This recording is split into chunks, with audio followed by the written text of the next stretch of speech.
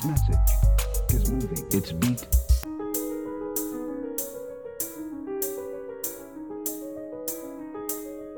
All right, everybody. Thank you for tuning in to another episode of The Message is Moving, where we break generation curses one day at a time.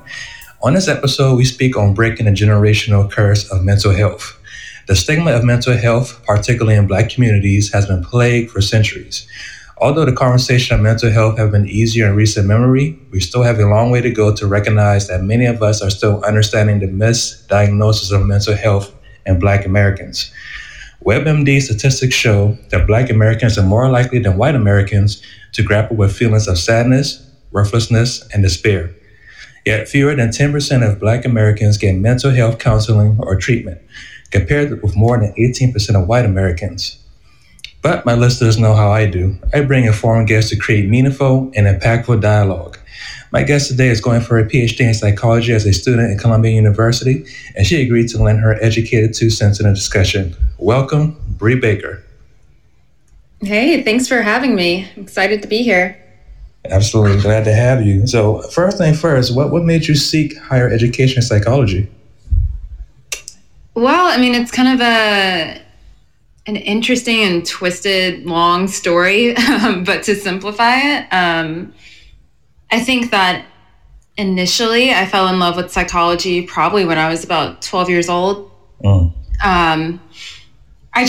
Something about, seeing the human mind. I loved exploring human potential. I wanted to know what all can we do as humans? How do we get there?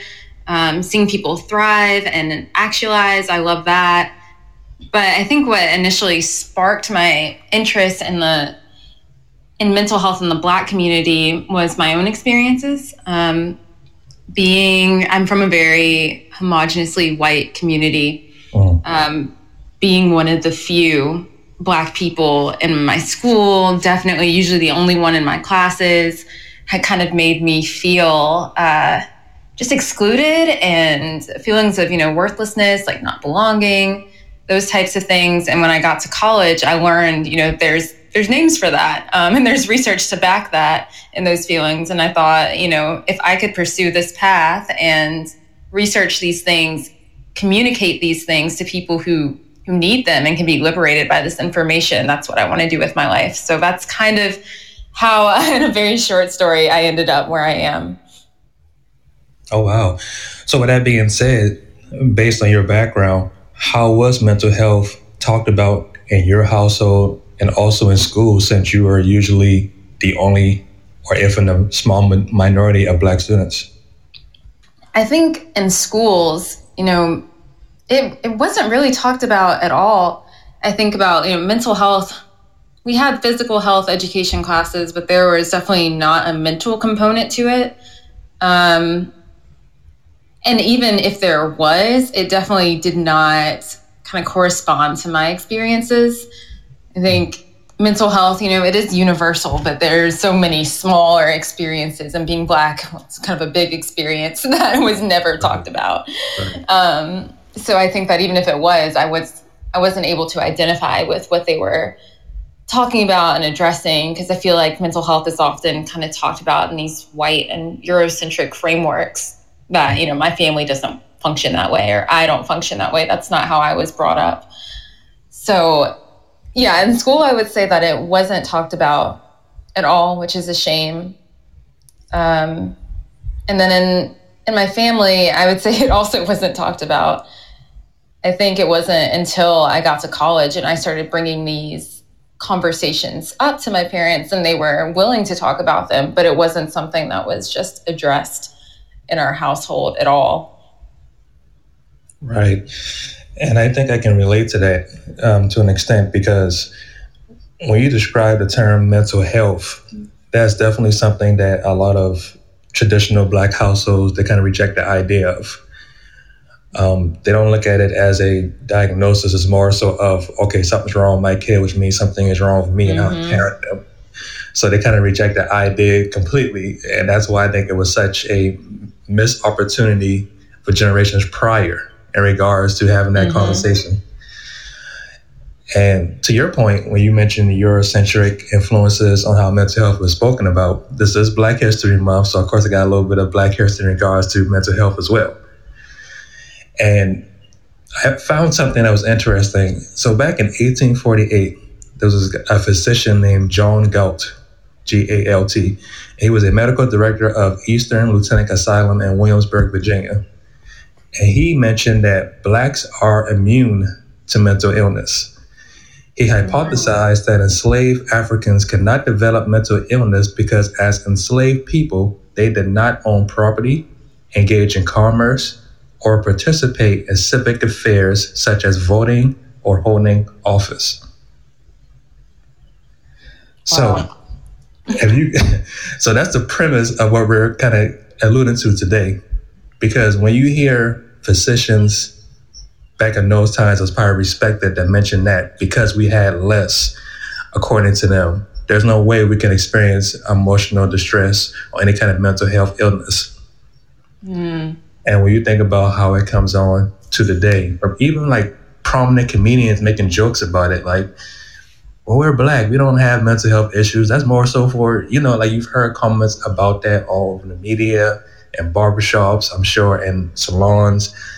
So fast forward to the day, when I look at your Instagram, you shared info on transgenerational trauma. So what exactly is that? Yeah, and I can actually, just pull from that. Transgenerational trauma is this idea that is backed by science, has empirical support, that trauma can be passed down from one generation to the next. Basically, we all have these psychic legacies, which describes the psychological events and factors that are transmitted from adult to child, but also, intergenerationally over time. And epigenetics also supports that trauma leaves chemical scars on our genes, thus proposing the idea that we can inherit trauma. And I think for African Americans, our collective historical trauma began over 400 years ago. And now, when societal systems and attitudes perpetuate oppression, it becomes harder to heal. So, yes, this idea that trauma can be passed down, the idea that trauma needs to be addressed and it needs to be healed, and it's a long process, and that hasn't happened over the generations, and so it just continues to get passed down. Got it. And one thing that I noticed that you mentioned is that the science supports it.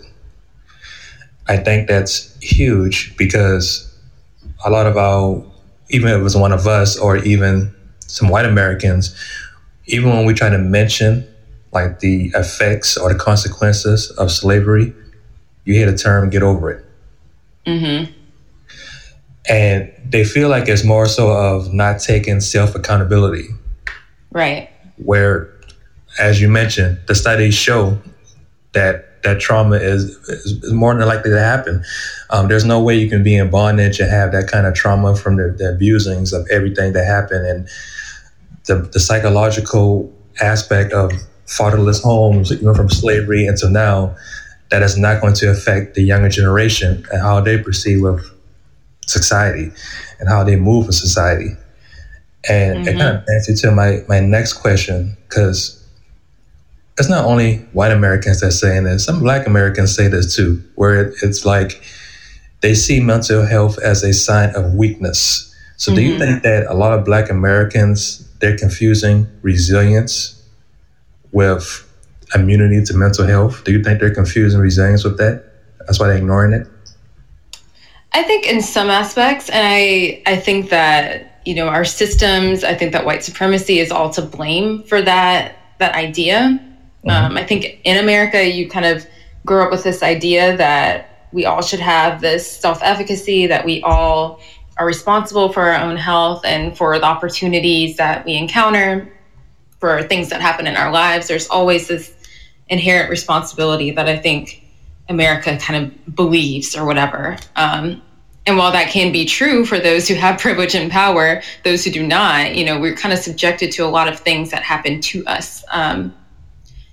So I think that in some cases, yes, resilience is confused with immunity to mental health. I think that that's what white America, and in some respects, Black America, has applauded in the Black community is our ability to kind of experience and navigate and, for lack of a better word, get over racism and come out stronger.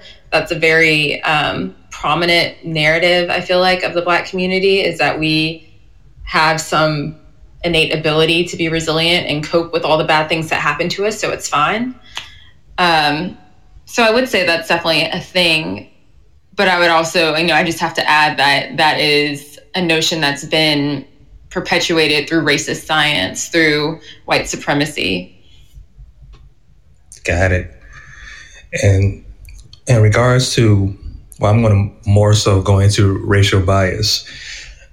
And I'm just speaking based on my personal, the interactions with certain people, right? Like households or whatever. So, when you have moments like the Columbine incident or mass shooting incidents where white teenagers are involved, and then you hear the case of mental illness being brought up to a lot of these suspects, these perpetrators, right? And then when even like, I don't know if you've been around the situation, but I can be transparent and say, usually when you hear about a mass shooting or some kind of bombing, our first reaction before we say anything is that must have been a white kid. Right?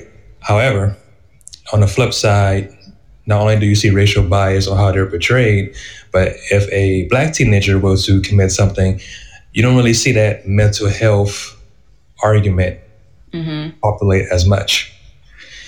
So how in what ways can we have accountability for treating mental health serious when our parents didn't, maybe our grandparents didn't? Like you mentioned yourself that your household wasn't speaking about mental health like that. So how can you kind of direct that conversation to someone that's aware of it? Like how did you do it? Excuse me. Yeah, well, I want to go back to something you said about, how white teenagers, it's automatically this association with mental illness. And for Black teenagers, it's just sometimes, or, Black people in general, it's just associated with some inherent evil or bad childhood or, just thugs or, whatever society wants to throw everything but mental illness and everything but mental problems. I think that goes back to this idea of dehumanization that happens a lot with Black people in general. The idea that, I was thinking about this earlier, and I'm sorry I'm going on a tangent a little bit. You're fine, go ahead. But I was thinking about the Holocaust because we were reading about it in one of our classes, or it was mentioned very briefly. And we were talking about, the medical experiment experiments that happened to Jewish and really anyone non-white back then, and how we have these stories and how we have books, we have Diary of Anne Frank, we have so many narratives, but for a lot of Black people that doesn't exist. And I think that they're historical narratives. I think that lack of storytelling, that lack of humanization leads to, a lack of understanding Black people as people who can experience emotional distress and mental distress and trauma. So I did want to say that I think that as a country, as a society, Black people have been dehumanized to the point where it's very hard to capture our narratives and the depth of our experiences. We've heard about how bad the Holocaust is, but very few people know how bad chattel slavery was. So I had to put that out there because I was just a strong thought. Got it. But as far as how do we take ownership now that has happened, because you're right, you can't just go back in time and say, okay, let's heal all the trauma. So what do we do? I do think that a lot of that responsibility does fall on this generation, as far as having these conversations that can be difficult. I think that for Black people, and I can definitely speak just from personal experience, the church is where I learned both positive and negative things about mental health. I think that for me, growing up, I was heavily involved in the church, which at the time around middle school, I had been experiencing, honestly, I think a depressive kind of episode when I was about 12 years old. And I remember going to church, going to youth group, talking about these things, and the response always being that there was some evil in me, or that my faith wasn't strong enough, pray it away, that type of thing. I think that as time has gone on, churches and the Black Christian community has really started to reframe how we talk about mental health, how we talk about trauma, how we talk about events that may be distressing and things that we deal with. But I think that is a very strong entity that can make a lot of change in Black communities, is starting in the church. Bringing up these conversations around the dinner table is another, it takes some boldness, but when you ask someone how they're doing, ask someone about their day, really being attuned to what they're telling you, not being afraid to probe deeper. Because I think in the end, people will appreciate being able to talk about their experiences without judgment. Got it. Wow, your statement, it was so much to unpack, but I'm going to try. So in regards to the church statement, I thought that was very interesting because on one of my episodes, I spoke on childhood sexual abuse. And my guest, Arthenius, at the time, and she still is heavily in the church, but she did mention, because she became a childhood sexual advocate, and she has her own organization for it. She's certified to speak on it, but she has been honest in saying that it's not well received in churches. It's more so of, like you mentioned, pray it away, might be an evil spirit, and all you need is basically God to get it out. And we're not saying that God is not pertinent on assisting you, but in terms of diagnosing it and having the proper channels, it creates a situation of neglect almost.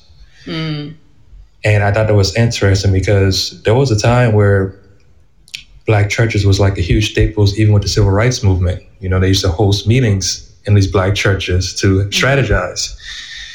And now it seemed like maybe the church hasn't evolved throughout these years to adjust to what we've learned about ourselves as we will hope for with the personnel in the church.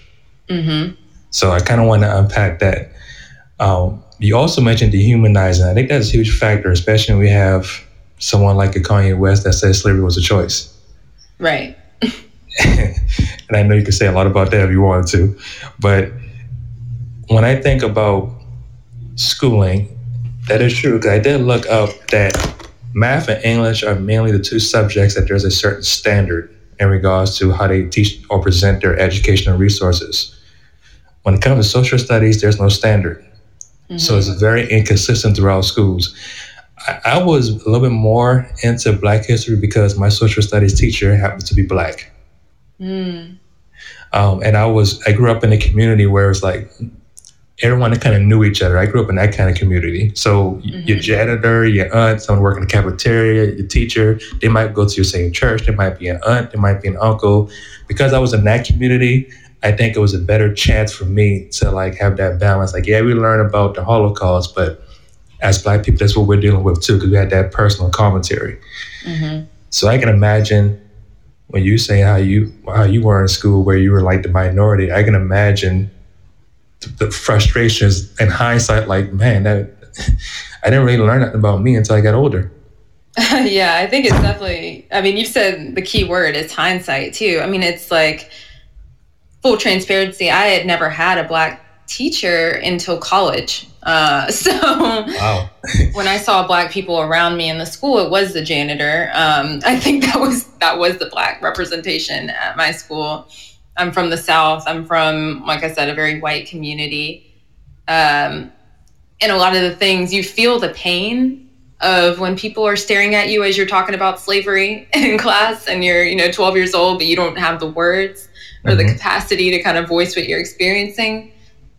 But it took me until college and really learning about, there is internalized racism.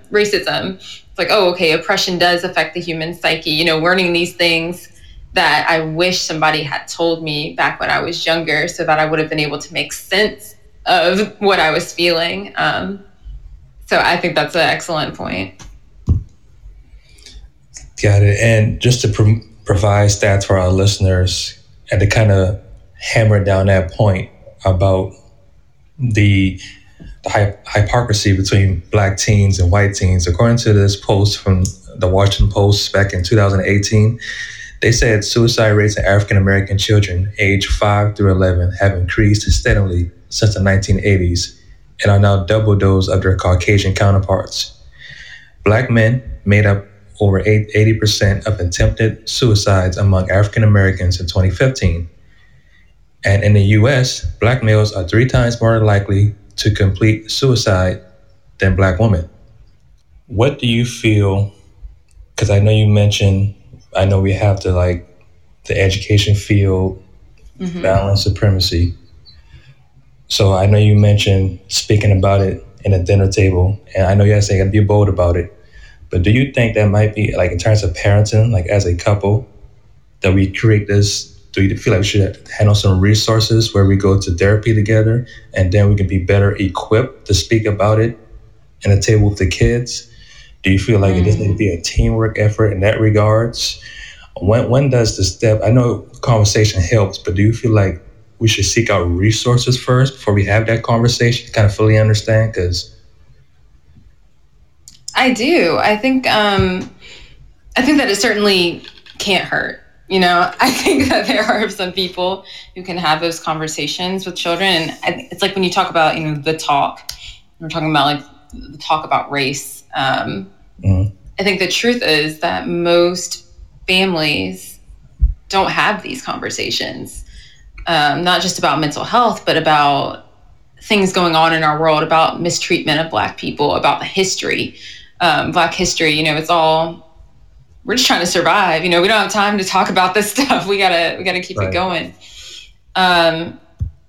As far as resources to seek out, I know there's a lot of work being done, or that has been done, on race socialization, which is basically how we are socialized to talk about race, how our racial identity develops.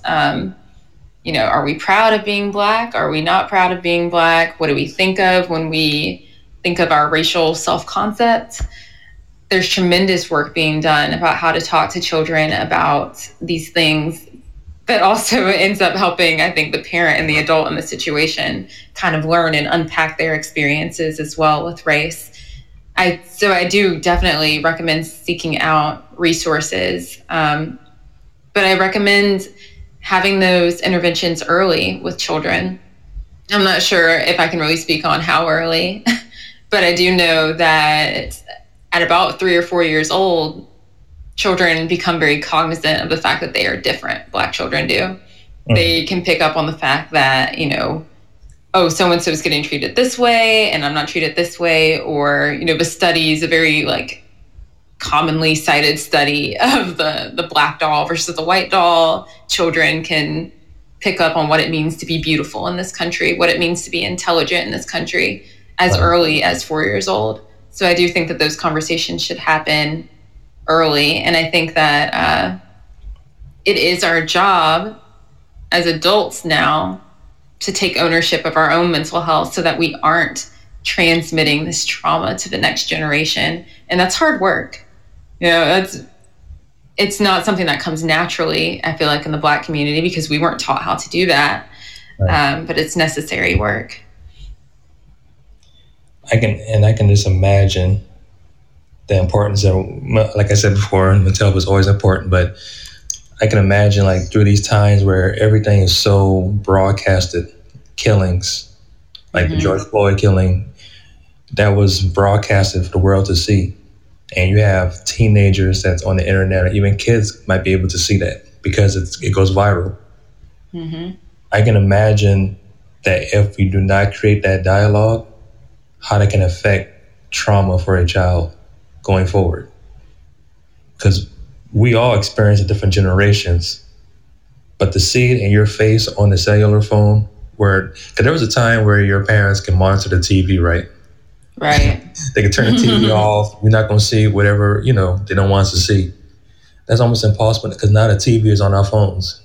Mm-hmm. And as the ages go by, you have even an 8-year-old cousin can have a tablet and go on YouTube and find a way to go on Twitter, just like how parents thought we were smart for turning the VCR on, or they can be smart and downloading the app and seeing whatever they want to see. So, to your point, I know you mentioned having that conversation early, and I know it was a case-by-case situation. I wonder how that's going to be.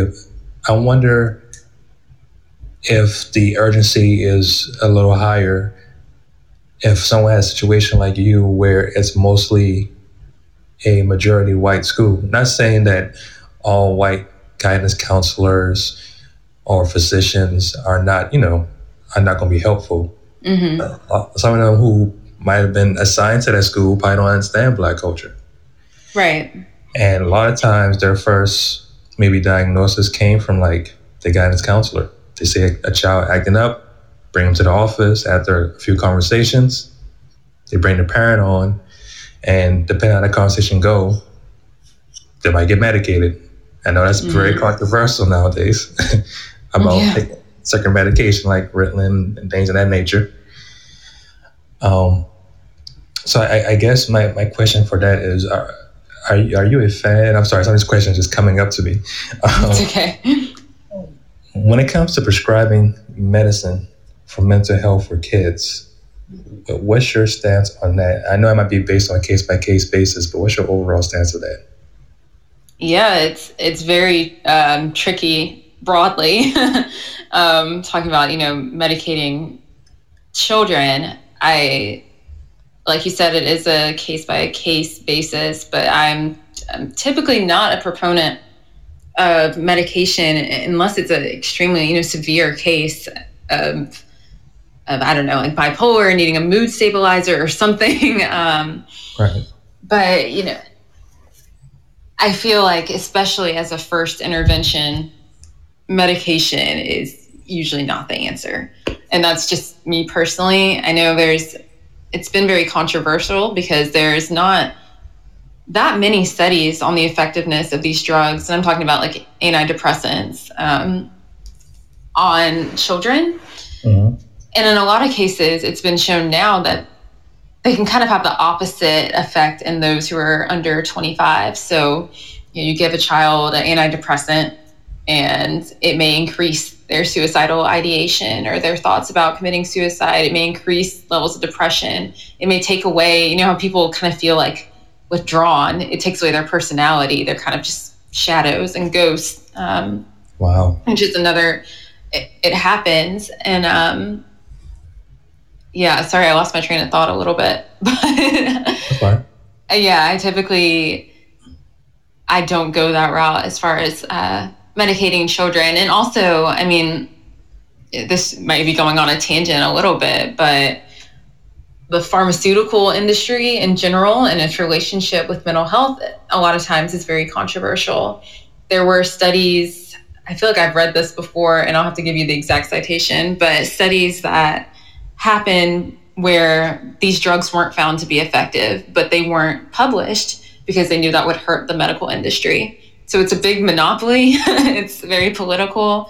Right. And for me personally, there's not enough support for these medications to condone giving them to children. Right. And historically, people think it's a joke. I think Black Americans, they have a right to be skeptical.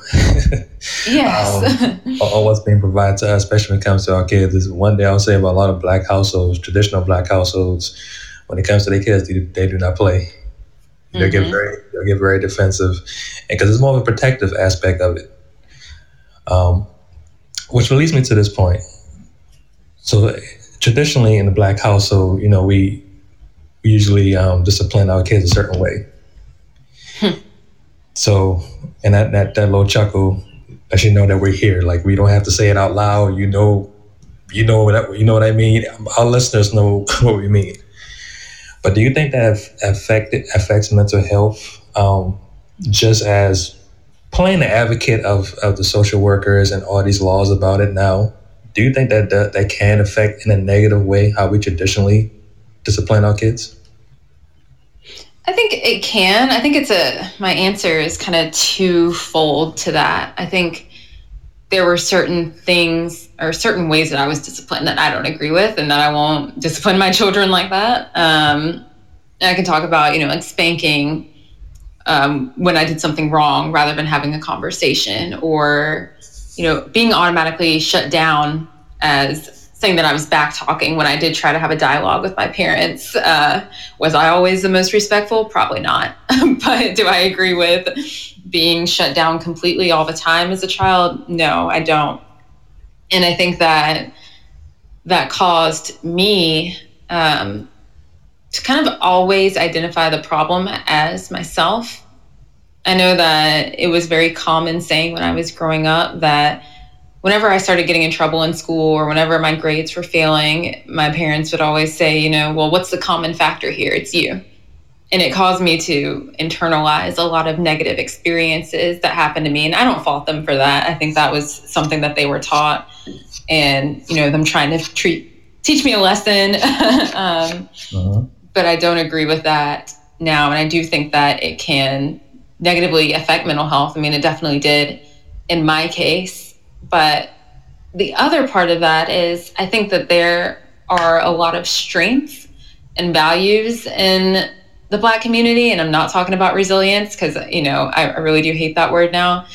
But I think that there's a lot of things that we were taught, or at least that I was in a Black household, that I carry with me today and that has served me really well, such as the ideas of being collectivists and just this collectivist culture that a lot of Black families have, collectivist child rearing. So it's not just, your mom and dad that discipline you, but it's the whole neighborhood, that sort of thing. Having different mentors to kind of seek out, learning from different people, being encouraged to be independent, self-efficacy, altruism was really big. You build as you climb, that sort of thing, that I think can positively affect mental health. Got it. I like that term. I like that phrase you use. You build as you climb. Yeah. Yeah. So in regards to Bree Baker herself, you also have a YouTube channel. Am I correct? Yes, I do. I have a YouTube channel called Becoming Dr. Baker, where I kind of detail my journey in graduate school, but also discuss topics like this, such as Black mental health and all the things that come with that, the positives and the negatives, and really just trying to increase awareness of Black mental health, trying to increase representation in graduate programs studying Black mental health, and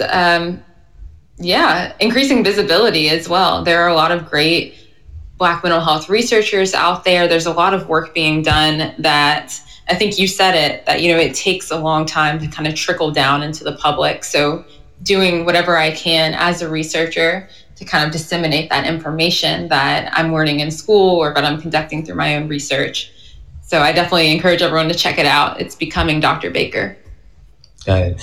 And for the listeners out there, please check that out. I actually did go on there, and I was like, well, first, I was like, well, this is well produced. Second, I think it was a very interesting journey, especially when you can use your platform of social media to really, like you said, increase visibility and kind of raise that awareness. And, like I said, in recent memory, like I said in the very beginning, I think that conversation is a little easier to have, but trauma, transgenerational trauma, that's not going to be, overtaken overnight. So I think we have to just keep going forward, as you put it, building as we climb. And I know we have some celebrity advocates out there. I know Charlamagne the God, he's been pretty vocal about mental health, and he goes to a therapist every week, as he mentions. He likes to remind us of, and he makes sure all of his guests make sure they have their mental health checked. But this is just a random question, but it can be helpful as well. Do you have any books that you, and it doesn't have to be like, scholar books, but any books that helped you in terms of realizing mental health that's good for the public? Oh my gosh, yes. Off the top of my head, I have, post-traumatic slave syndrome. Okay. by Dr. Joy DeGruy. It's Degruy. Helped me tremendously just in being able to make these connections between Black history and the current state of Black mental health. There's also another book called The Complete Guide to Black Mental Health by Dr. Rita Walker. That book helped me make connections as well, but in a different way. It kind of helped me start prioritizing my own mental health as a Black woman and seeing how certain political forces or social forces affect mental health and how important it is to make those connections. So those are the two off the top of my head, but I know I have many, many more that I could probably recommend. Well, to that point, why don't you give out your social media handles, and that way our listeners can follow you, and in case you were to share those in your platforms, that we'll be able to receive them. Yeah, for sure. So I'm mostly on YouTube and Twitter. So my YouTube is Becoming Dr. Baker, and my Twitter is Brianna, Brianna A Baker, Baker. So you can find me there, usually tweeting about mental health or graduate school or politics for the most part. Right. All right. Sounds great. So another episode of The Message is Moving, breaking the generational curse of mental health. Definitely glad to have our guest on today, Bree Baker, becoming Dr. Bree Baker. And for our listeners out there, please check her out, show her support, and we definitely wish you luck on your graduate studies, because we know when you become a doctor, you'll be a great use of us in our communities. Thank you so much. It was definitely a pleasure being on the show. So thank you all for listening. Absolutely. This message is moving. It's beat.